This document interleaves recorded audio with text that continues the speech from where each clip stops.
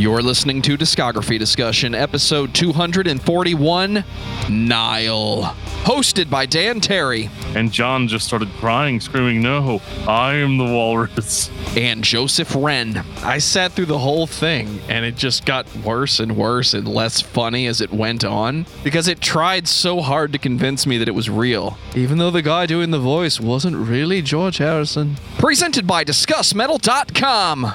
And if you line your sarcophagus with hundreds of dollars worth of RGB lighting, then you are ready for this episode of Discography Discussion. I am Joe. That is Dan. Somebody really wanted to listen to Egyptian metal this week. And I don't mean Egyptian metal like the band is from Egypt and they're trying to put their take on what metal is overall. This band really wants to sail down the River Nile and shred for days. I think it's interesting because whenever I studied Egyptian mythology in early college, I was really into it, but I never found it to be necessarily brutal. I mean, it's cool. Mythology's cool. Like Greek mythology's cool and all that stuff. I mean, it's neat. The gods are cool. They go to war with mankind. Sometimes they love mankind. Sometimes they don't love mankind.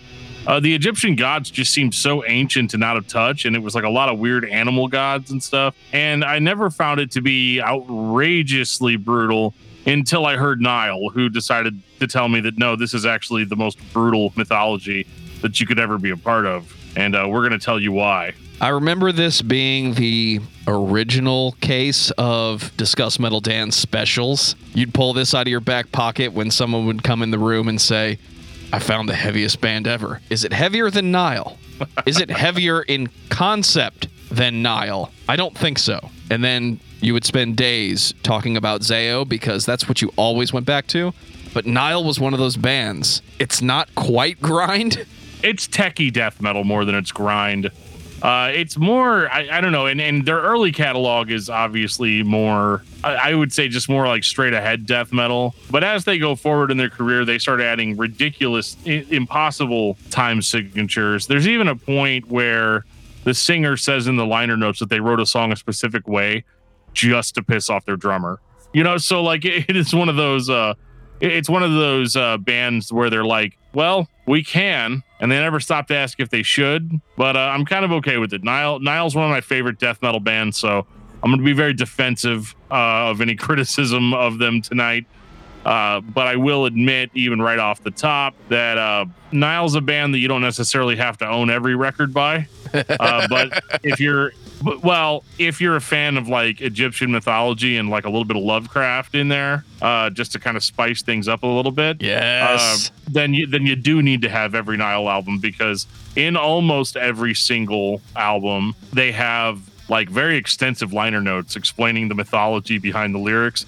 I think that's really cool, and I was actually a little disappointed on the albums that did not have that, because you know how much I love lyrics, and if I didn't have those explanations or the context to understand what they were talking about, I would think the lyrics to be mostly meaningless. Well, before Dan picks up the chainsaw and screams his call to destruction, I'm going to take this time to say thank you to everyone for listening to the podcast. Thank you for listening and for subscribing. If you are not a subscriber, then you can find everything Discography Discussion at DiscussMetal.com. We are on Spotify, Apple and Google Podcasts, TuneIn Radio, Stitcher, iHeartRadio. So if you have an Amazon Echo or a Google Home, you have no excuse.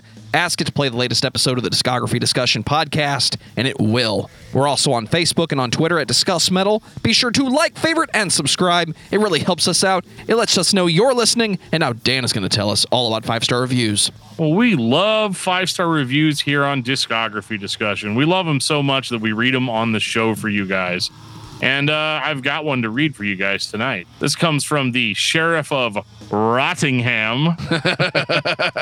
And it says, "Excellent show. Awesome to hear them talk." And by them, he means us. Awesome to hear them talk about your favorite band/albums. A great way to discover bands you've never heard of or haven't checked out yet. They absolutely reignited my love for bands like Candiria, Godflesh, Ministry, and Today Is the Day. They're responsible for getting me into bands like Swallow the Sun, Paradise Lost, and November's Doom. Highly recommended. I actually really love that we got him into Paradise Lost because we've never done a Paradise Lost episode. But I know I've dropped the name a whole bunch of times. So, you know, I think most recently in the Bloodbath episode. We might be getting closer and closer to you getting your wish. I mean, it's Paradise Lost, right? I mean, if my wish is Paradise Lost, then, you know, it'll be Paradise Found. That's right. I said that. I'm a dad, guys. Every now and again, a joke like that, it's an involuntary reflex for me. I'm just going to have to make that joke. But I also want to take a second out to shout out some people that are very special to me and to Joe as well. And that is our wonderful Patreon subscribers, some of which may or may not actually be with us here tonight. See, here's something that you may not know about the Patreon. If you're a Patreon subscriber, sometimes we stream these episodes live, and we will give you the opportunity to participate in the episode. So, you know, we get a lot of emails sometimes of saying, hey, you guys forgot to talk about this, or you guys didn't mention this, or you forgot to talk about that. You know what? If you're a Patreon subscriber, you can jump in the chat and absolutely drop that hard knowledge right on us while we're doing the episode. And not only will we read that information as if we knew it already, but we'll actually also credit you for letting us know. Way to have journalistic integrity there, dude. I mean, it is what it is. I don't care. These guys pay our bills, so I appreciate every last one of them. And who are they? Well, this is who they are. We've got Lost Fiction, Kyle Driver. We've got Timu. I'm not going to try to say your last name. I'm sorry. But I love you and appreciate you. Dangerous Dave, Ryan Rowe, Richard Renz, Big T, Brandon Miranda, Ken Zapla, Tantalized Fungans, best name ever, Jeremy Prince, Josh Moser, David Brown, Samuel Woodward, Brian Dean. And I know for a fact that's not even that guy's real name. It's me, Rave, Lance Allagood, the King of Metal, Alexander, Patrick Asplund, and Jeffrey De Los Santos. The actual Mac. Thank you guys so much for being our Patreon subscribers. We love you. And, you know, we're going to keep trying to do cool stuff for you as time goes on. We're always thinking of new ideas of like, hey, it'd be really cool if we let the patrons do this. So, you know, at some point, you know, you guys are going to have like your own podcast that you guys do. And then we watch it and then we commentate on it. That's how much power we're giving to the patrons. I probably should make promises I can't keep, but it's fine. Set goals. That's what they call it, right? Absolutely. Whatever you want. It's if you're helping pay for it, it's that much percentage of your show as well. I want to take a second to shout out a video that you recently posted on the Discuss Metal Dan YouTube channel. Was that your 5 favorite Swedish death metal bands of all time? It is the top, not 4, not 3, but 5 death metal or Swedish death metal albums of all time. And as I stated in the video, it's all time for me. It doesn't have to be all time for you. But it is absolutely my favorite. I know some of the feedback I've gotten on that video so far has been mostly good. Some people did not agree with my number 5 pick. And if you're not sure what my number 5 pick was, just go check the video out. We'll leave a link in the show notes for you guys to check it out. And yeah, it's a lot of fun. And if you guys like those kind of videos, let me know. I can pick 5 of anything and make a video on it. So, you know, if we run out of metal bands, it'll be like my top 5 potato peelers or whatever it is. If you guys are into potato peelers. Joe, do you like potato peelers? They're an essential kitchen tool, and they work great for carrots too. Absolutely. I guess you guys aren't here to hear us talk about potato peelers, huh? So Dan, tell me about Nile. Joe, so OMG. Nile is a death metal band. They're from Greenville, South Carolina. They formed in 1993 as kind of more of like a death thrash sort of band, which is kind of appropriate for then. It's actually interesting how brutal Nile ends up being whenever they started with the more thrash sort of sound. And for all you people that have a problem with me never mentioning the band's, you know, non-studio albums, you know, they did absolutely release an album, or not an album, but a demo in 1995 called Festivals of Atonement.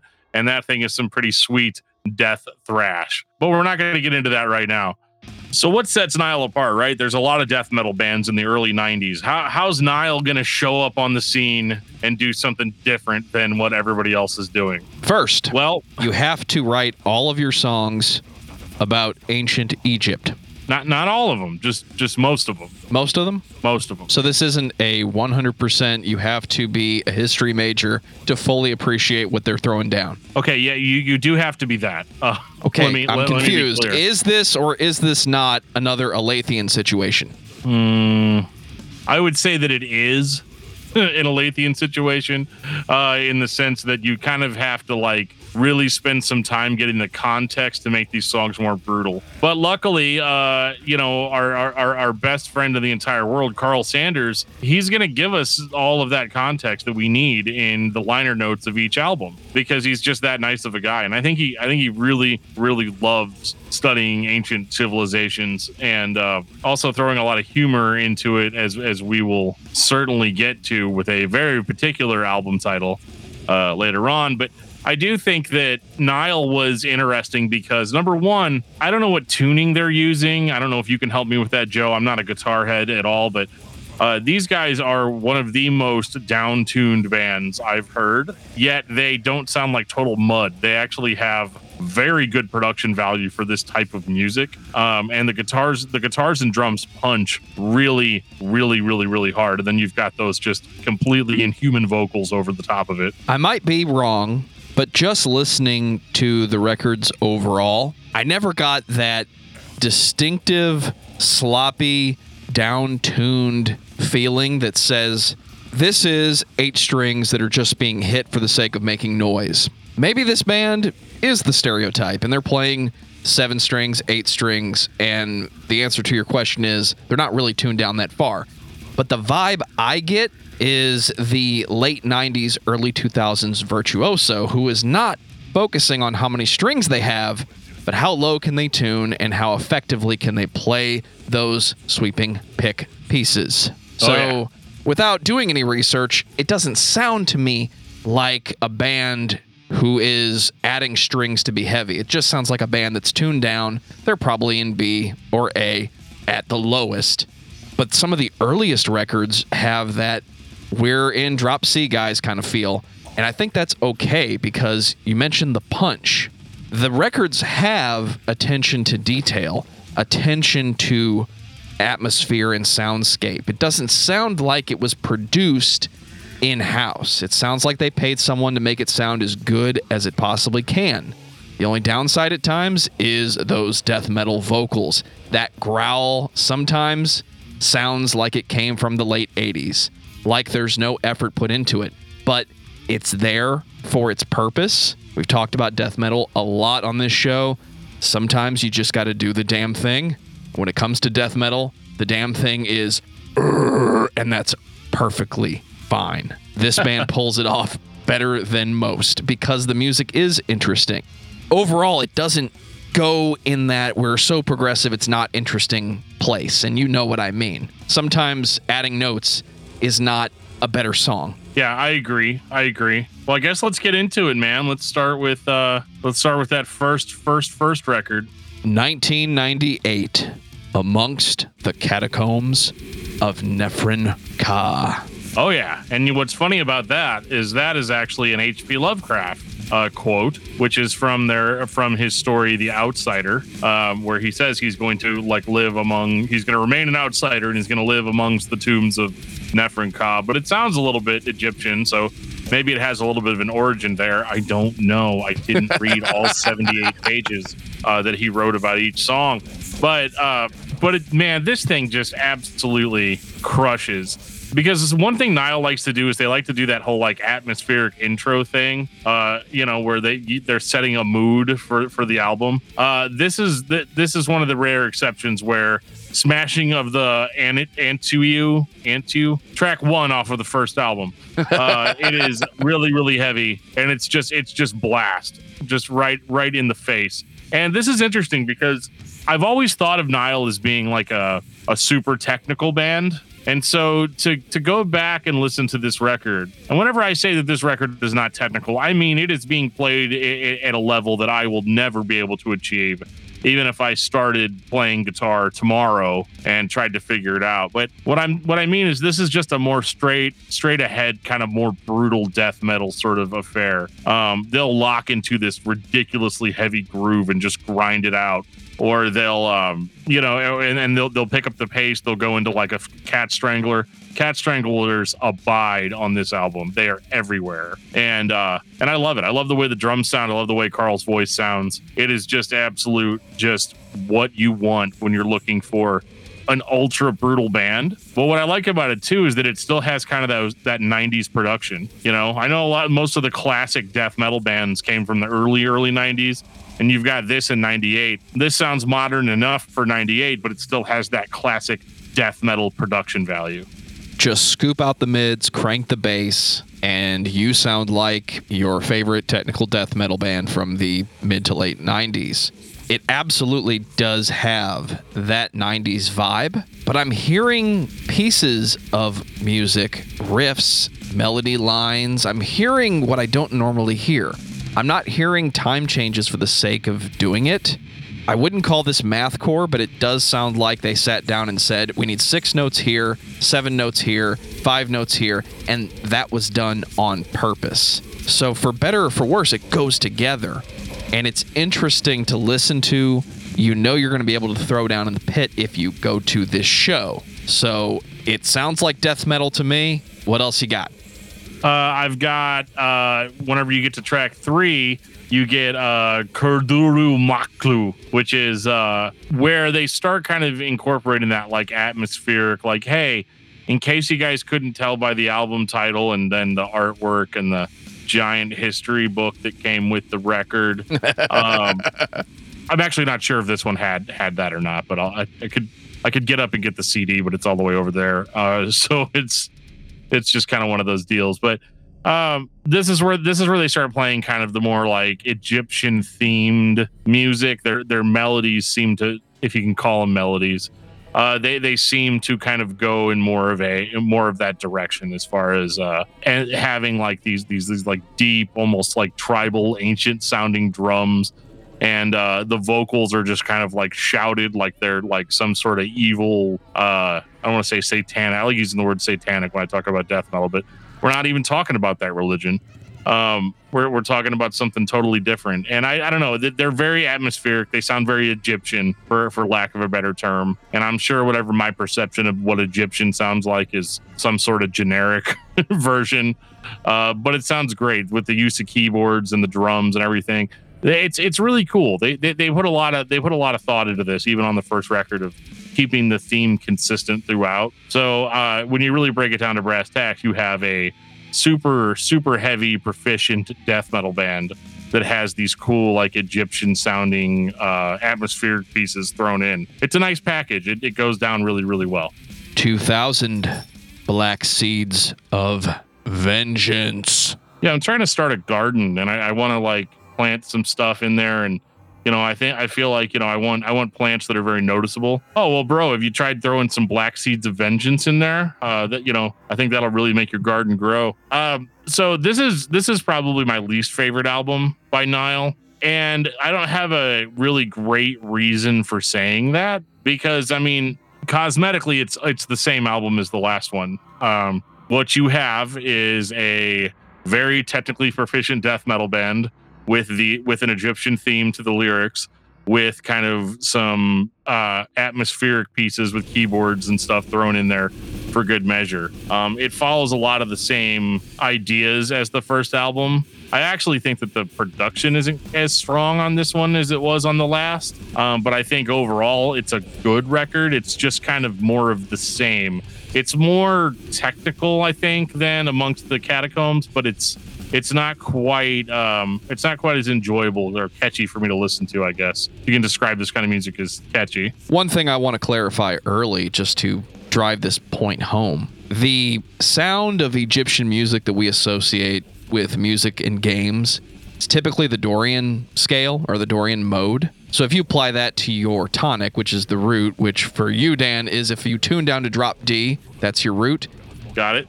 Once you apply that mindset of I'm not going to approach the song or the guitar or the instrumentation the normal way Western music would be, you're putting yourself in a box that not everyone else is going after. And I think that's more prevalent in other progressive or other techie death metal or metal in general bands. But this band focuses a lot on that Dorian sound. And I think that's something to bring up because not a lot of progressive bands do that. And I don't think this band is progressive. They very much are technical, and that's above and beyond what other bands were doing. Because in 2000, this sounds good. I mentioned Alathian earlier. I was joking because I kind of hold this band in the same place as that band. It's well thought out. It's well rehearsed. It's well executed. And I think that's important for your death metal to sound good. Because if you just throw a bunch of trash at the wall, it's going to sound like trash thrown at the wall. This sounds like technical death metal. It's really fucking good. I definitely agree with you. And I do have to make a special shout out to a specific song. And that would be track number 6. It is called Masturbating the War God, which I think is maybe the greatest song title of a death metal song I've ever heard. It's got to win some kind of award on the show. I know we don't hand awards out on the show, but best song title, 100% Masturbating the War God. It is my number one. Maybe I'll do a video on that. My top 5 favorite death metal song titles. I don't even know what to say to that. I'm not even sure it made it in the show once, much less twice. Oh, don't worry. It's going to get worse before it gets any better when we get to Ithy Phallic. Are you ready for In Their Darkest Shrines? In Their Darkened Shrines. 2002. This album. It's about to get epic in here. It's about to get symphonic in here. Just a little bit. So, normally I don't really like keyboards in my death metal. You're wrong. It's okay. It's okay this time, for sure. This is cool because the last 2 records, I think they were trying to be epic. They were trying to be over the top. Like Joe said, they weren't trying to be progressive necessarily, but the theme to their band, and I probably would call it a gimmick if I liked the band less. But I like the theme of their band is driven home to the point of almost annoyance at times, but their dedication to the craft itself is very endearing.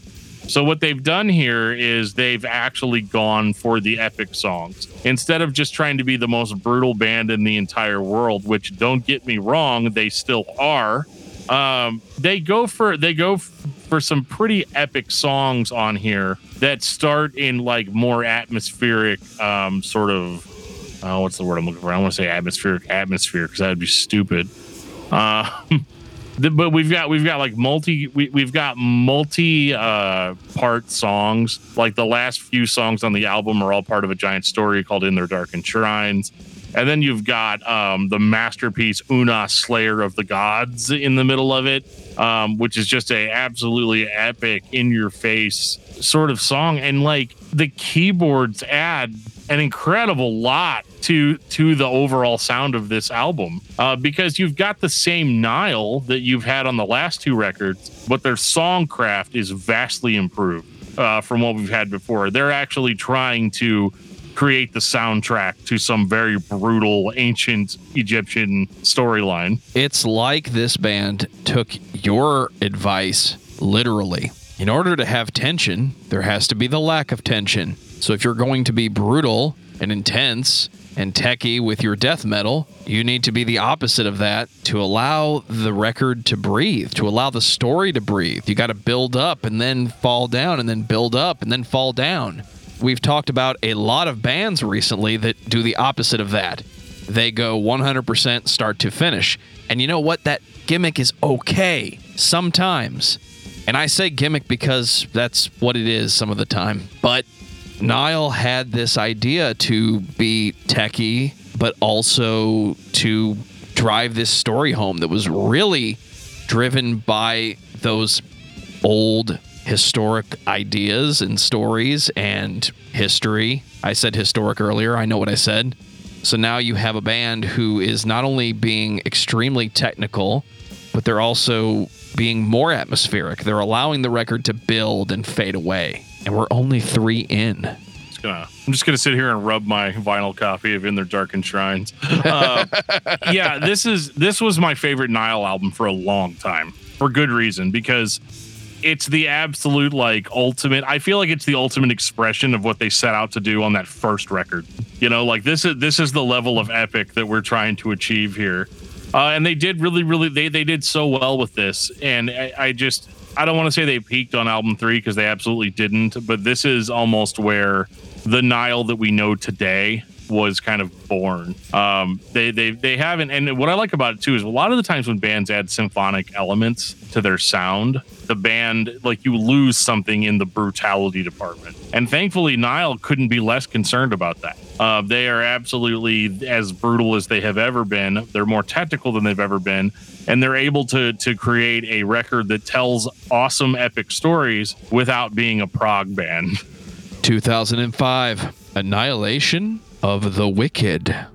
Oh my God. Okay. Annihilation of the Wicked is probably my favorite Nile album. Yeah. You'll love how I said the last one was my favorite for a long time, you know, until the new one came out. That's exactly the type of fandom that bands want, you know, every time. Annihilation of the Wicked is faster. It's more brutal. It's less keyboardy, less epic than In Their Darkened Shrines. But this is where the band eschews the epic feel for a almost ridiculous level of technicality. This is where they really shine. Cast Down the Heretic. I know it's not the opener. There's Dusk Falls on the Temple of the Serpent Head or something. But I just made that up. But anyway, they do the kind of atmospheric intro. But whenever they kick into Cast Down the Heretic, that is an absolutely just whatever's near you is about to get broken sort of intro song. The drumming on this record is leaps and bounds above and beyond what they've done before. The drumming especially is killer. The trend of what is a Nile record. The album usually begins with something old sounding, some ancient stringed instrument that's playing a melody that gets you in that mindset. You've had this mindset before. I always like to point to Stargate as the definitive You're in Egypt Now movie, because as soon as they go through that giant circle in the wall, you're in ancient Egypt. It's kind of the plot of the movie, right? Everything you see, everything you hear, it kind of points in that direction. And Nile does that too at the start of every record. They very subtly remind you that you're listening to Nile. Then they get brutal as hell and remind you that you're listening to Nile. Yeah, I mean, if you're not already dead after Cast Down the Heretic, you were never alive to begin with. And then Sacrifice unto Sebek after that is just... It starts off with this like slow, almost groove, and it just kind of plays with you until it goes right for the throat. My other favorite song on this record is Lashed to the Slave Stick, because number one, that's probably the number 2 best song title for a death metal song. But this is like almost as close to Nile actually being melodic, you know.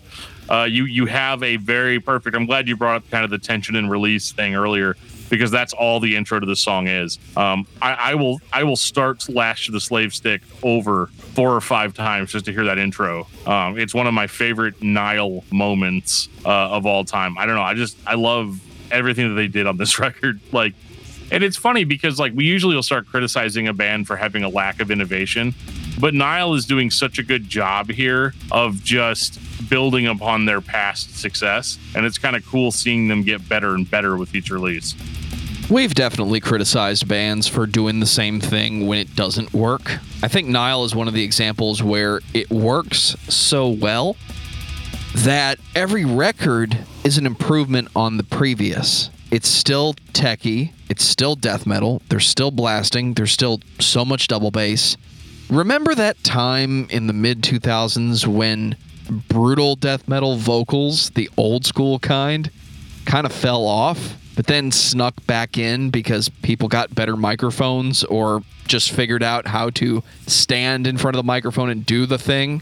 and you get this big, booming, baritone bass sounding death growl that doesn't sound like the early 90s when everyone just grabbed the mic and went, ugh. It turned into this explosion of lead vocals that you can understand for the most part. And I think Nile is one of the best examples. If you're looking at the band and saying, how are you improving? How are you changing? How are you moving forward? They really don't change. They're giving you more, or they're building a better picture. And every aspect of the band is being executed even better than the last record. Even the vocalist, who is doing old school death metal vocals, just sounds better as we move forward up to this point. I agree with all that. I think that they just absolutely, it's really nice to see a band that sat down and came up with a concept on paper and then perfectly executed it. You don't see that too often. Sometimes you're limited by like who you're playing with or other people's ideals or whatever. What I like about Nile is that they always accomplish what the original goal was on every single record. And as we move on, that couldn't be any more true. 2007, Ithyphallic. All right, so let's get this out of the way right now. If you saw the keyword in there, the base word, phallic, Ithyphallic, whenever you it's from ancient Greek, and it roughly translates to erect phallus or erect penis. So there's a thing that you know now. I have a question. Yes. This album cover, it's got a bit of a monument thing going on. It does. Is that on purpose? I think it is. I think if you're going to name your album Erect Phallus, I think that if you have a monument on the front that's sticking up, kind of like that, straight up with like at the top with like a couple of like juttings out at the bottom of it. It's a penis. So, but don't let that hold you back, because it certainly didn't with me. I think that the title of the album absolutely describes how I feel when I'm listening to this album. What I like about this record is I think this is one of their musically strongest records at the beginning of kind of the later part of their career. This is before the monotony kind of started to set in for me, and I was still all about it, because on this one they actually play around with their song structures a lot more on this record. Their patterns are not quite as predictable, and they've also kind of scaled back a little bit on the brutality of the last record and gone more into that In Their Darkened Shrines sort of territory. So you've got the keyboards are a more central instrument this time around, and but I mean beyond that, if you liked the other albums, you're gonna love what this album's called.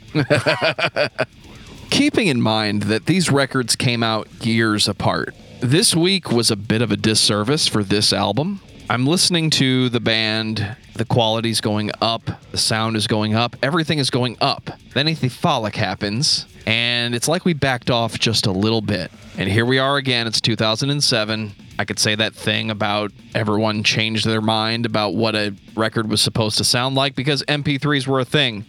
This one just sounds a little bit more dry. Might have been on purpose. Might have been the need or choice to go back to the older sound and not be so symphonic.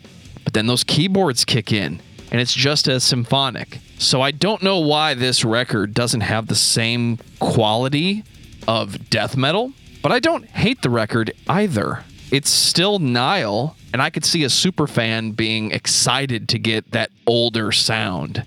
You're not listening to the really well-produced band. You're listening to the band that has been well-produced, challenge themselves to be old school. And it's just that much old school. I think you're still in at this point. Oh, I'm still in at this point. And, Nile may just have my favorite song titles of all time. I'm going to throw another one out for you. I'm not going to do this on every album. This might be the last time. But I feel like I need to point out track number 4, Papyrus containing the spell to preserve its possessor against attack from he who is in the water. You guys are trying too hard. Are they? It just sounds to me like you just... I don't know if that's trying hard. I think that's just like taking a whole passage and saying, yep, that's the song title. It's not even like, I don't know. There's 2 versions of it on at least on the CD that I have. There's the instrumental version, and then there's the just the regular version.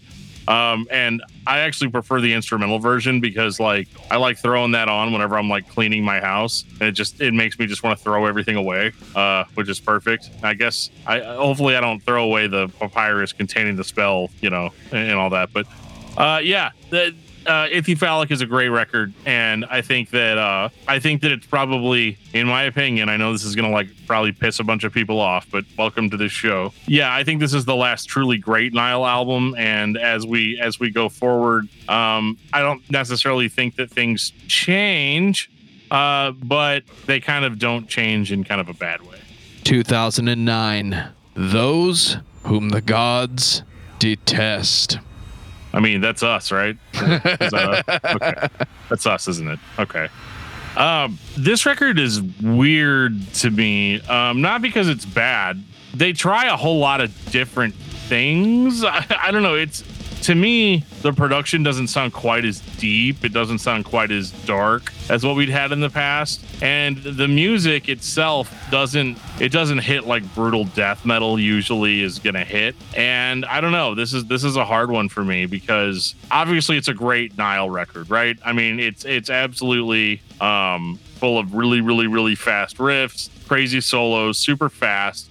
But for whatever reason, really hard to put my finger on. I didn't jive with these songs, man. They just didn't hit me quite like they did before. And I think part of that could just be the exhaustion of it. This is kind of a trending thing on the show where if a band puts out 8 great records in a row, it doesn't matter how great they are. Eventually I'm going to fall off if things aren't quite different enough, from what we'd heard before. But I do think that like guitar wise, this one just seems a little bit lighter than what we'd had before. And I know it's 100% a production thing. I'm sure these songs absolutely slay live, but this is probably the thinnest sounding Nile album. Guitars are a little muddy on this one for me. There's a point in production where if you take out the wrong thing, you can't hear the notes.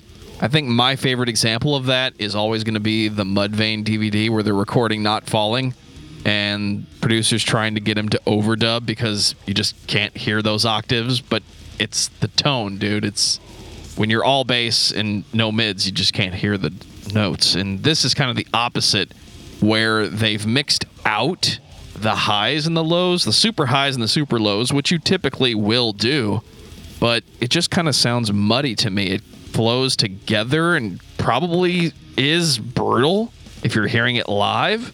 I think the idea is there, but cosmetically, it sounds like they were giving more attention to the vocals and the drums on this one. There's some weird patterns and weird percussive decisions that just sound like, hey guys, let's try something on this song instead of we thought it through, we wrote it down, and this is the best sounding riff for this song or the best sounding beat for this song. I know I'm talking about beats on a death metal band. It's all about the blast. This one is just weird to me, and maybe that's the point. But when you're listening to these records in rapid succession throughout the week, this is the part where you start to step away and say, I've got the point, guys. I've got it. Keep doing the thing or stop. And that's unfair because when this album came out, it was probably brutal enough and it sounded fine. I think it did too, and it is worth noting too that the vocal delivery is very much switched up here.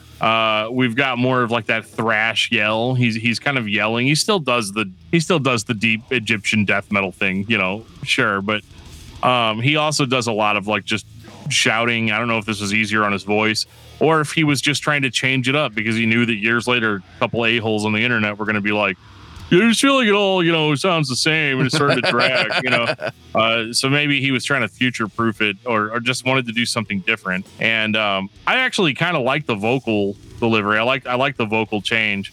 But at the same time, when I'm listening to a Nile record, it absolutely has to annihilate the wicked, for me. And this one just didn't quite hit the mark for me. And I'm sure somebody out there is going to be like, well, it's more technical, it's more progressive than anything else they've ever done before. And while that may be true, just because it's from a technical perspective better doesn't necessarily mean that I'm going to enjoy listening to the sonking at you, Dream Theater. And yeah, so I mean, Nile is endlessly interesting to me. 2012, At the Gates of Sithu. Oh boy.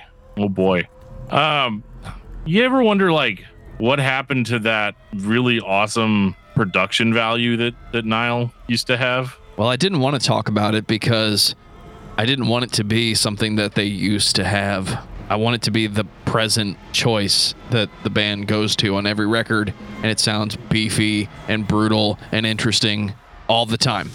Yeah, the production really holds this one back. I guess I'm trying not to beat around the bush too much on it. This sounds like, because when I first heard this, I thought that like, are these a bunch of like older Nile songs that they're re-recorded, or are they like taken from? Because like to me, this doesn't sound anywhere close to as brutal as even the first album. Like I mean, musically, it's all very technically sound. It's very Nile.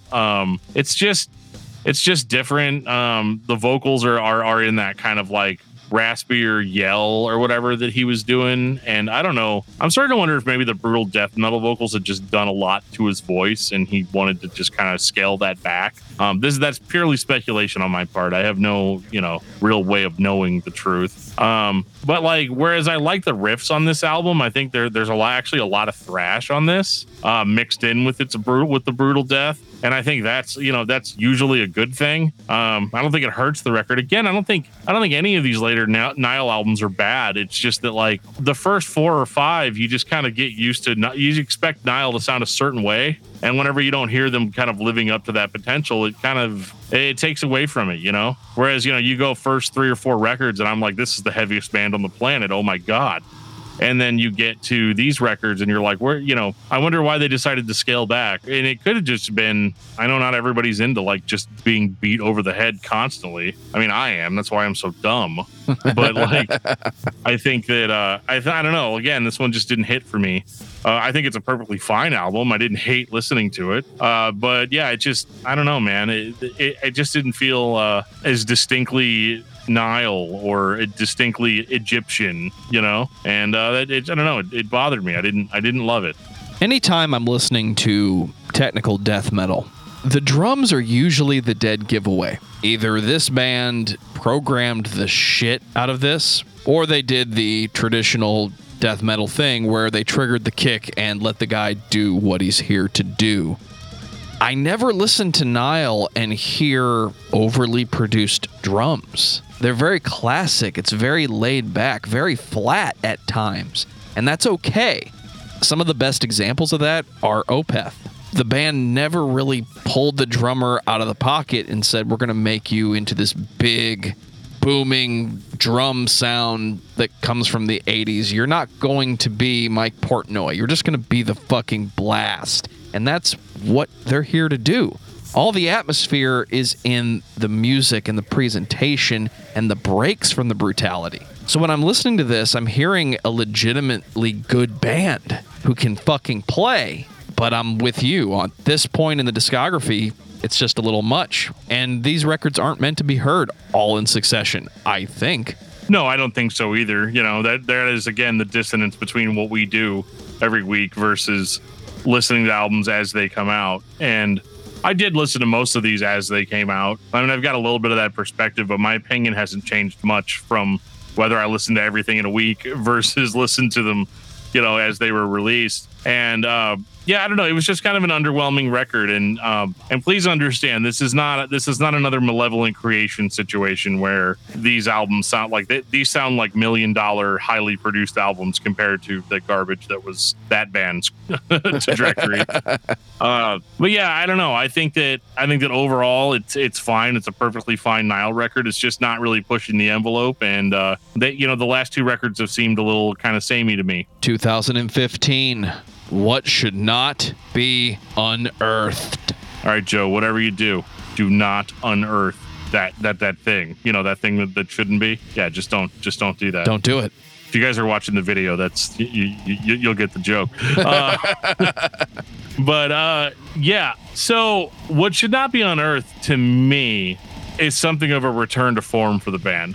They don't have as good a production as they once did, and maybe like we're wrong. Maybe we just Joe and I could be accused of just liking the way 90s production sounded overall, but again, this just sounds a little too clean. It's a little bit too modern, but musically, it's a little bit more of a return to what Nile does best with these kind of deeper riffs.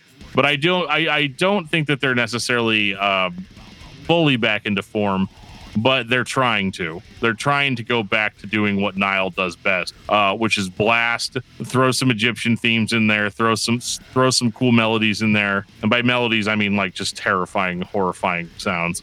And the vocals are starting to deepen again. We're starting to get a little bit less flat sounding. First time I listened to this record was this week, and it was a return to form. But what stood out to me was how much dynamic range this record seems to have. I don't have the vinyl, don't have the CD, I'm using streaming services, but I was still able to crank this up. And it benefited from that in a way that most of the modern metal bands can't, because they've been mixed too loud. That war has been over for a while, but it's still challenging at times. And here you have Nile, a band that's been playing technical death metal since the 90s. It's 2015, and they're giving you the best old school sounding record they've had up until this point. It's not the best record, but we're roughly 20 years the band has been around at this point, and you're getting a record that could fit right in and be album number 2 or 3, and you'd be fine with it. So the return to form, very much welcome for me. Yeah, I was into it. And whenever I heard this when it first came out, I was like, oh yeah, man, Nile's back. This is it. But that record has more or less kind of been overshadowed for me because of the 2019 release. 2019, Vile Nilotic Rites. Now, this is what I'm talking about.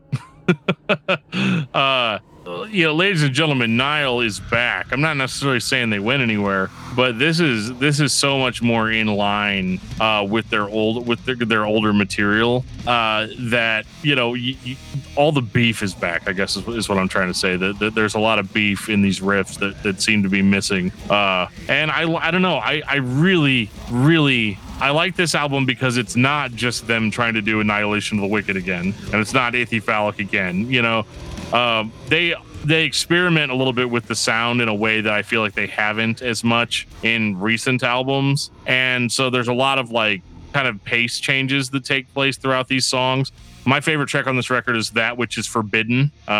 It's like just got this like really slow, brutal like groove to it, and just overall, like I think the drums sound good. I think what you said about the last record, Joe, about it having dynamic range, this one has that in spades, but it just absolutely makes my speakers shake whenever I blast it. I think this, whenever I bought this when it came out, I think I bought it in 2020, actually early 2020, but it was absolutely a return to form for me and made me feel really like I had to compromise nothing in liking Nile. This is not as heavy as I think maybe, well, I wouldn't say it's not as heavy, 'cause it's pretty heavy, but it's Nile, right? Like, but I don't think it necessarily hits the same level of energy and brutality as their early material.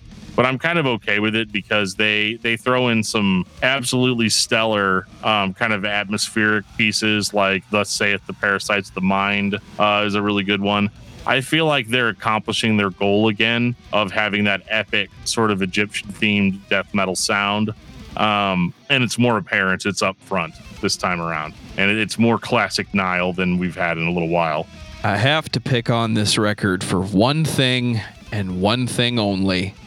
If you say drums, I'm out.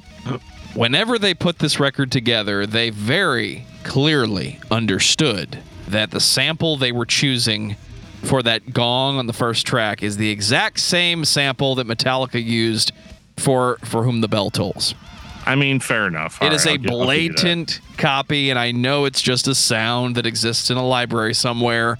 You probably didn't even have to pay for it. My point is, just pick another sound, guys. Don't try to trick me into thinking that I'm listening to death metal Metallica.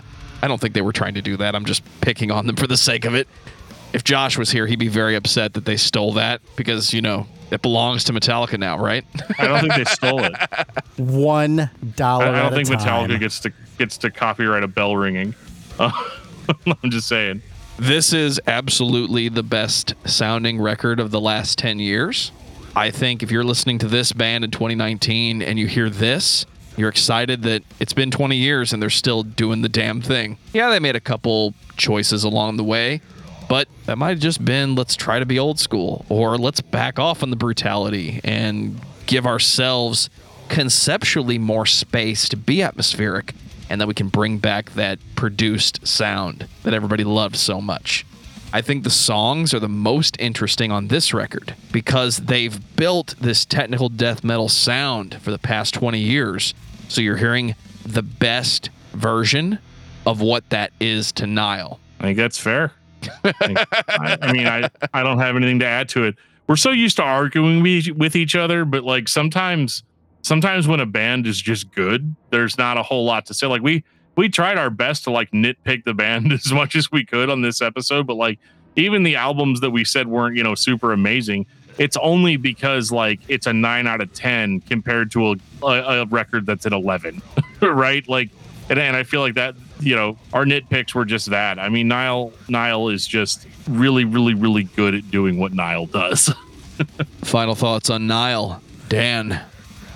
Yeah, I mean, yeah, like I just said, this band is just a good band. Like if you're looking for something to nitpick or something you don't like, as long as you're on board with what Nile is doing, you're going to enjoy pretty much all of these records to a certain degree. You might like some more than others because that's just the way things are. Certain records will stick with you better than other ones will. But Nile overall has created an amazing body of work that I think will stand the test of time. And if you're new to death metal or you're new to technical death metal, Nile's a great place to start because if you like what they're doing, there's a whole bunch of other bands out there that are doing similar things. Maybe not with the Egyptian theme, but they're doing similar things. And so I'm going to say that they are a great gateway into technical death metal without calling them a gateway band because you still have to like, you know, be able to handle, you know, this kind of music.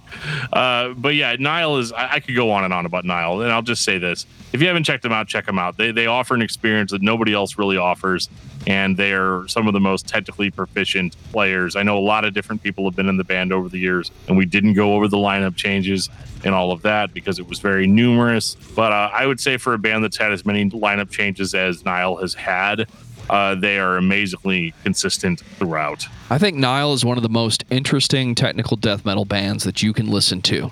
I think there is a group of fans, try as they might, they can't get what Alathian is putting down. If you are that fan, Nile might be the band to get you past that hurdle so you can fully enjoy and appreciate mathematical decisions in non-math core music. This band is straight technical death metal, late 90s through the late 2010s. We're still going. We're still being technical. We are still being brutal. We made all the decisions along the way.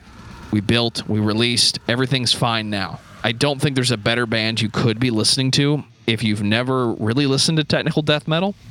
And I think they're one of the best bands you should be listening to if you've never listened to this band. So listen to Nile. Dan, what's your album of the week? Oh, man. My album of the week, definitely going to have to be Focus by Cynic. Oh, my God. What a great record. For me, it's Nuclear Nanosecond by Tyrant of Death. Love it. You're really taking those streaming service recommendations seriously. Absolutely. You're like, well, how am I going to know if I don't listen to it? I picked up the entire discography during Industrial December a couple years ago, and it's one of my favorite records to pull out of the collection when what you need is the Doom 2016 soundtrack. And then after that, you need the Doom Eternal soundtrack, but we never got that. So then I pull out Tyrant of Death because there's your brutal industrial metal, and there's so many albums. Love it. Take us out, DFT. If you like this podcast and you would like to reach out to us to give us band suggestions or just feedback on the episodes in general, there's so many different ways you can do that. You can reach out to us on Facebook at facebook.com/discography discussion. You can send us a tweet at Discuss Metal. You can find us on Instagram, also at Discuss Metal, or you can send us an email at danandjoeshow@gmail.com. If you would like to get a Discography Discussion t-shirt, there will be a link in the show notes that'll take you to our Teespring store. There's more than just shirts on there. There's all kinds of neat stuff. Definitely go check that out if you want to support the podcast. And speaking of supporting the podcast, make sure you guys check out our Patreon if you're feeling so inclined. What we're doing actually tonight with this episode is we're streaming it to our Patreon subscribers in a secret room that only they can access. And if you want to access that secret room, kind of like in a pyramid, you can do that if you sign up for our Patreon. So check that out, patreon.com/discuss metal. We have the sweetest of perks. And on that note, this has been episode 241 of Discography Discussion. Thank you for listening. You can like us on Facebook and follow us on Twitter at Discuss Metal. Subscribe to our podcast everywhere you listen to podcasts, including Google Play, Apple Podcasts, and Stitcher. Visit DiscussMetal.com for all things discography discussion. And please send questions and comments to danandjoeshow@gmail.com. If you are not a patron, you can become one at patreon.com/Discuss Metal. We have some sweet perks. Hey, Joe, can I have some money? $1 a month gets you into that exclusive album review feed. Right now